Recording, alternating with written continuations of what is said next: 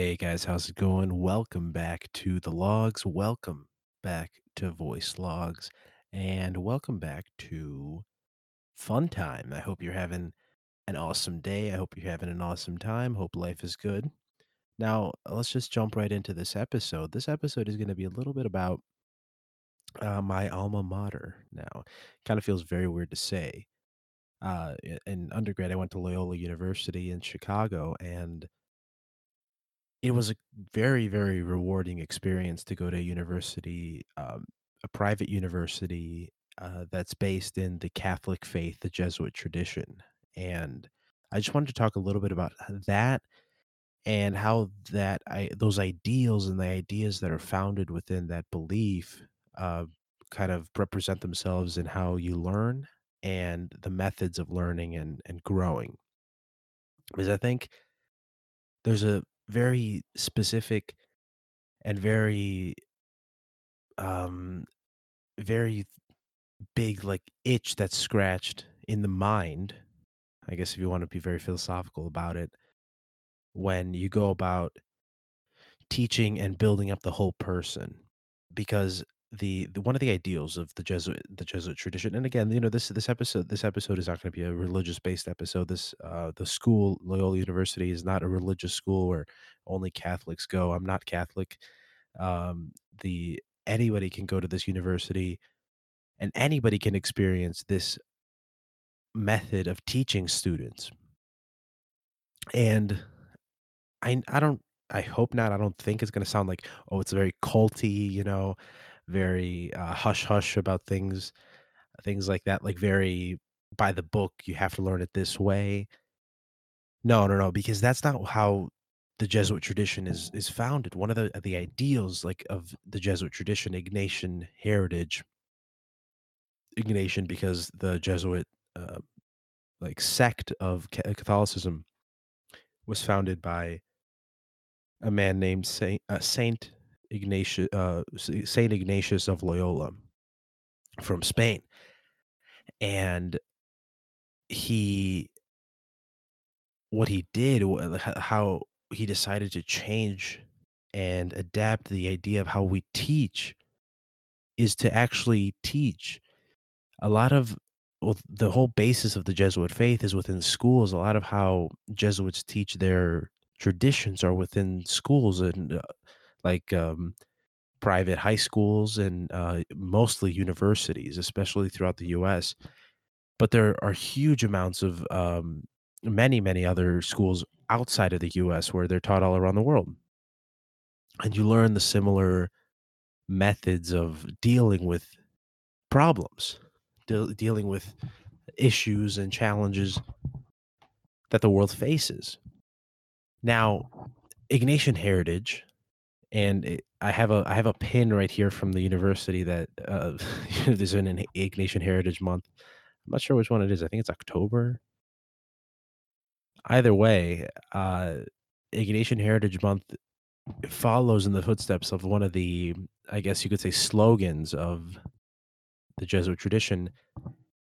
It is a faith that does justice, and that means a lot to me, and I think it means a lot to a lot of people, because a faith that it doesn't necessarily mean that you have to have faith within a religion. It's just faith in something, faith, say, in your government, faith in yourself, faith in other people.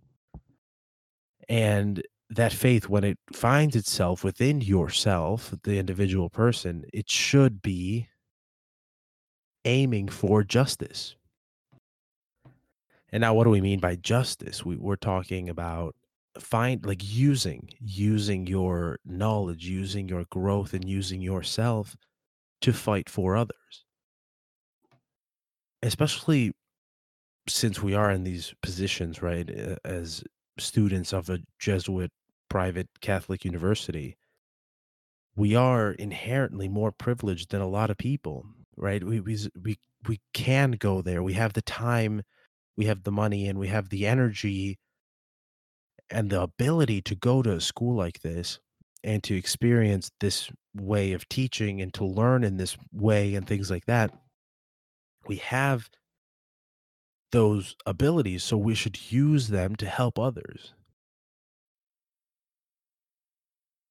And that's where I find a lot of what it means to live within a faith that does justice. Because you have to believe in something. Everybody has to believe in something. And it's anything. As long as you find a belief in something that grounds you. If you believe that it is religion and it is, God and so forth, you anchor yourself in those beliefs, and hopefully those beliefs are good beliefs, and they're going to carry you through and carry you into a just life.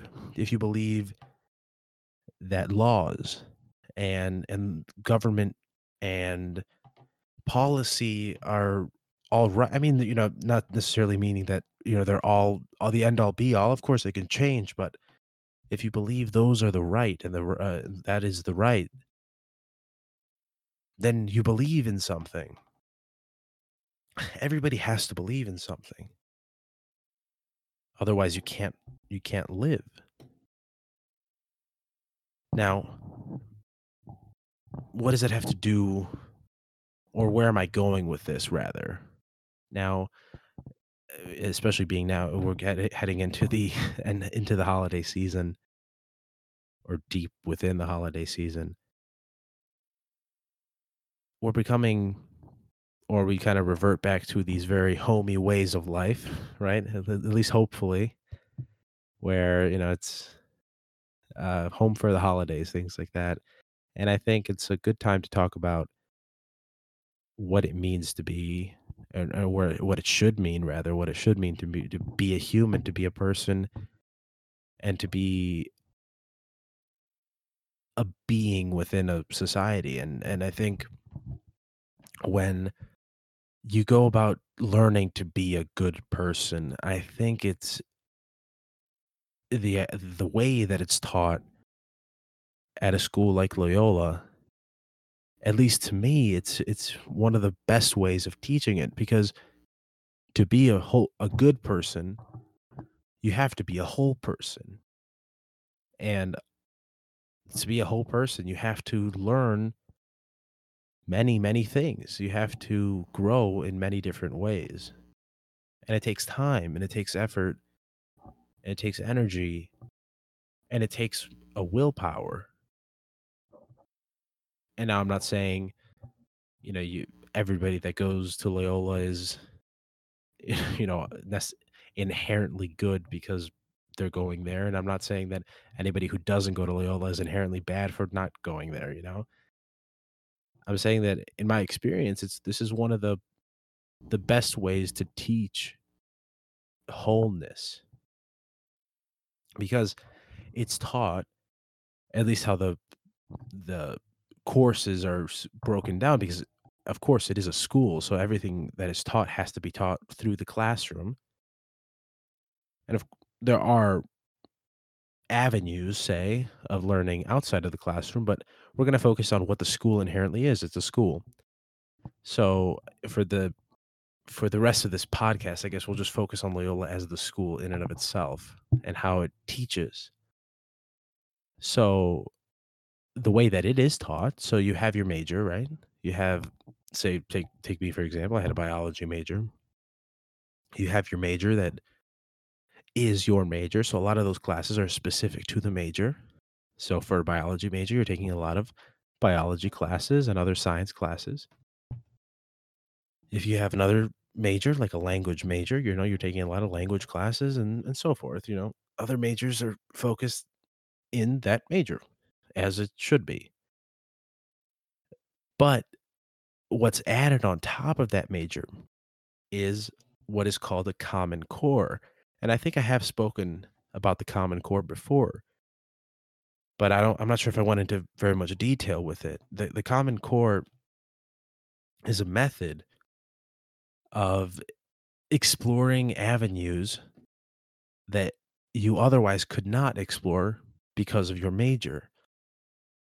And the reason behind it is to have a core because you're always going back to those common core classes to build the whole person, a whole person that specializes in one thing. So the common core is flexible. Take me for example. I took a lot of science classes. So the common core is flexible in such a way where I don't have to take a common core science class because I'm doing science anyway, right? Why would I take an extra class, or why would I have to go out of my way to take another science class when I'm already doing science? What the common core does instead is focus on things that are not science. Things like philosophy, things like theology and writing and history and other things that are not based in science or in the very hard science like biology, chemistry, and physics. And now what this does is give you the time to, I mean, when you're in the midst of it, here's the deal. It seems like it's just more work for the sake of more work. And I fell victim to this thinking too because it is more work because you're taking classes that are not related to your major and you're having to divert energy and change the mindset to go into doing well for those classes, but you can't leave them behind because they're solid classes. It's not like they're blow off classes. Maybe the 101s are, but they're still classes. You still have to take the exams. You still have to write the papers. You still have to go to class if you want to, of course. And so when you're in the midst of it, of course, it seems like more work. You're like, why? Why do I have to do this? And when they're talking about it, say in your orientation, they're talking about, Loyola's Common Core. This is what's going to make you a better person. You're going to know so much. You're just like, oh God, this is the just generic, corporate sort of talk where this is our idea and this is how it's going to make you better. And this is why you should come to Loyola. And this is why you should give us your money and this and that. It's just kind of like the spiel. Like, okay, well, let's just get it over with. Okay, okay. And then you're in it and you're kind of bummed out that there's so much work and stuff like that, but I think maybe the experience is similar for everybody else, but at least for me, uh, it was truly once I finished with a lot of my core classes around, my senior year when I was a lot through the Common Core curriculum, and I did miss it because I miss taking, like, a classical studies class where you're going back and you're diving. I was a huge fan of those classes, going back to study about, like, ancient Greek pottery and writing and poems and epic poetry, stuff like that, and it just kinda fell to the hard science, and, you kinda think, "Well, I think they have a point." Back then, I didn't really think about. I say back then as if it was, like, a while ago, it was it was, like, last year, but I thought about it like, okay, it's a good diversion, right? You're doing whatever anatomy, and it's nice to have a history or a classical studies class to just kind of divert your attention for a little bit. Something that doesn't require as much mental energy, mental capacity as an anatomy would, but it's still enough stimulation to get rid of a lot of the anatomy stress and focus on something else for a change, right? I didn't really think about it then as constructing the whole person. I think about it more now when I'm only taking science and it does get a little dry and it does get a little much. And I kind of wish that there was a class like a classical studies where sure you're taking a class, right? And it's more work because you're taking a class and you have to do the work and the study and the lecture and the exams and the quizzes and the writing of the paper, whatever. But it still diverts your attention and it stimulates you in a way that science doesn't. It stimulates other parts of the brain because you're only focused when you're only doing like a science, or when you're only doing, let's say, for non-science majors, for other things, like you're only doing policy, you're only reading, you're only writing, things like that, it's kind of blinding. It's like you're putting on those horse blinders and you're not doing anything else. You're not focusing on anything else. And you're only stimulating that one part of your brain over and over and over and over and over again. It gets tiring.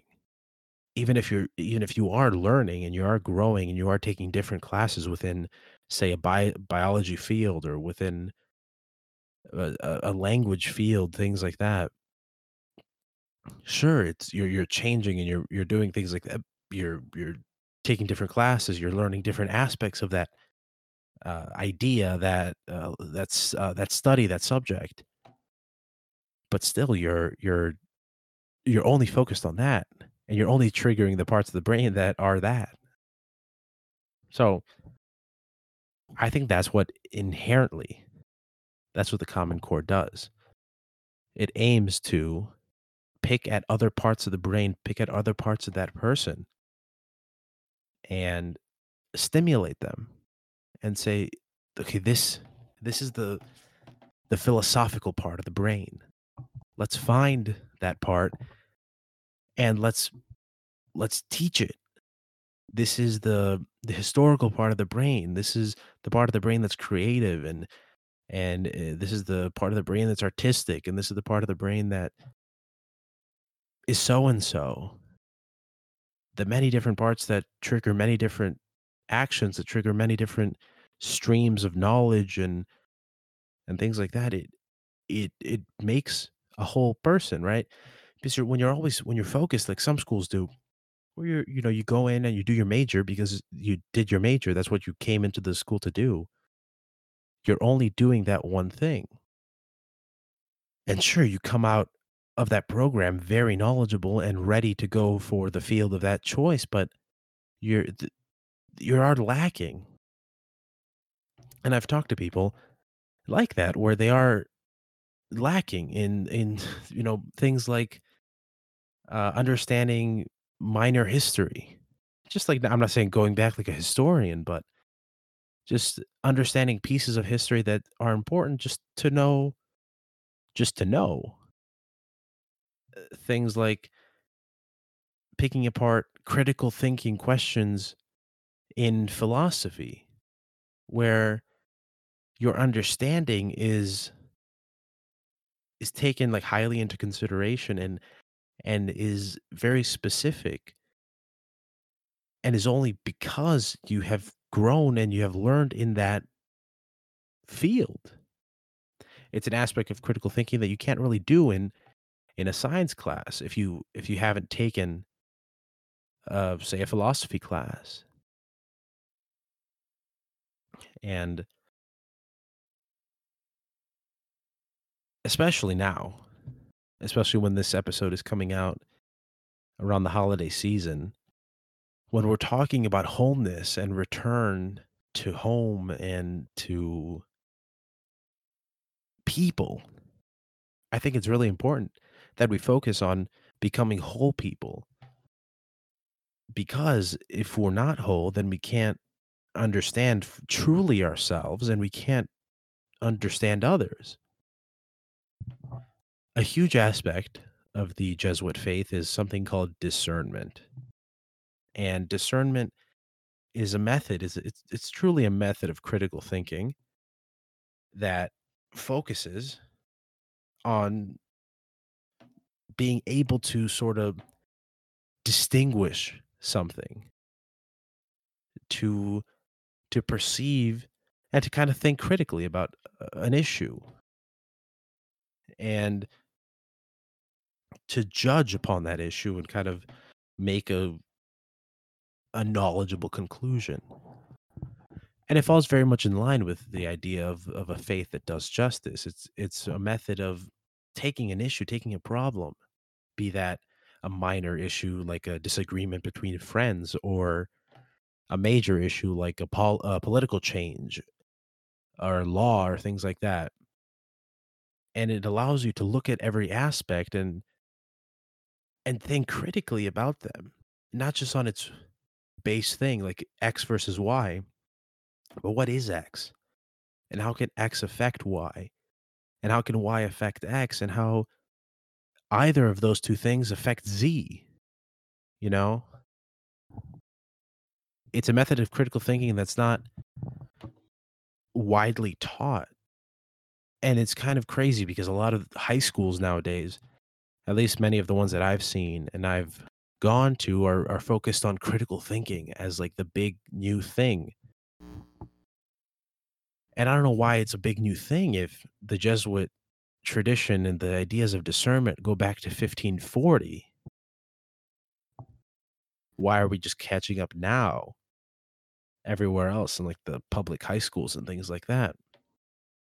I think that in order to teach well, you have to teach a whole person and you have to function within that person because when you when you are going and making an effort to teach someone, you should be teaching a human. You should be trying to teach a person that's going to enter a society, like your society, for example, and make a difference, make a change, and and hopefully for the better. So, if you can gain one thing from this episode, it is to be that change and to understand how and why it's important to become that whole person, to learn and it seems like I'm really talking about going and learning things that you don't know, but it is that is what it is. Like, it's like, "Oh, am I supposed to just go and like read up on history? Is that what you're telling me to do? Am I supposed to go and learn all of philosophy? Is that what you're telling me to do?" No, because even in those classes that I took, history or philosophy or things like that, I didn't learn everything about philosophy or history. But I think it's important that even like the little amount that you learn, it does help you in a way. I think you can compare it very well to that episode. Remember, I was talking about. I think it's episode 4 of Voice Logs, where I was talking about Amr Diab, and I was talking about like music and listening to music of cultures that you don't necessarily know too much about. And in that episode, I mentioned that uh, in doing so, you're learning about that culture, and I think it's very much true in what I'm talking about now. In doing so, you're learning more about culture, hopefully other cultures, but also your own. Water break. I need to clear the throat. Um, what was I saying? Uh, so yeah, and I hope I don't sound like I'm on this like this mountaintop and saying, "Oh, this is what you should be doing, young children, because I'm the smartest one." Excuse me. Because I'm the smartest one in the room, and you should be listening to me, and you should do this and do that, and go to Loyola. I'm definitely not telling you to do any of that. What I am hopefully telling you is my experience and what I think is a good way of approaching something like learning and something like growing, because it's in undergrad that you're growing, I believe. When you're going through your education, your primary education, secondary education, high school, things like that, I th- I think that's when you're learning. And sure, you are growing, but I don't think you're forming your adulthood yet because you're not an adult. I think it is in undergrad where you're forming what you will be in adulthood and throughout the rest of your life. That those years in elementary, middle, and high school, I think you're preparing yourself to launch into that undergrad career. And this is to say, and well, for one, sorry, this isn't to say that it's only in that undergrad time, those 4 years going to university, that's like the only way to grow into a person because a lot of people don't do that. A lot of people don't go to university. A lot of people go to technical schools or they go to the military or things like that. But I'm saying it's those few years after high school where you're learning how to cope with life outside of the bubble. Because if you're going to university, excuse excuse my dog. If you're going to university, you're going you're going to you're going in order to grow yourself, and you're going to experience something like life beyond this very sheltered place that was like your primary education, like high school, things like that. And I think those are the formative years. So taking time to grow in those formative years is important, and taking time to learn is very important too, because it's only through learning especially about each other, that we can grow closer together. And I hope that's the message that could be spread this holiday season. If my excited barking dog is any indication, I think it's time to wrap up this episode. Thank you guys for listening to this episode of Voice Logs. I hope you have a great day. I hope everything's been awesome for you. We love you here at the logs. Hope you stay tuned for more episodes. It's not just one more episode. I hope you guys can go and follow the social media platform. You can follow us on Instagram, Twitter, and Facebook. You can go to the merch store. You can pick up some awesome merch for yourself just in time for the holiday season. Look out on the social media pages too. Look out for deals for those social media for those items of clothing and things like that. Some awesome merch. Then, if you'd like to, and if you want to see a nice transcription of the podcast, you can go to our YouTube channel, go subscribe there. And that's it. Follow the logs anywhere you listen to podcasts. I hope that you have a great rest of your day, rest of your year, and I hope you have an awesome holiday season. Hope to see you in the next episode. Keep on laughing and have an awesome, awesome time. Thank you so much. You're awesome, of course, and we'll see you soon.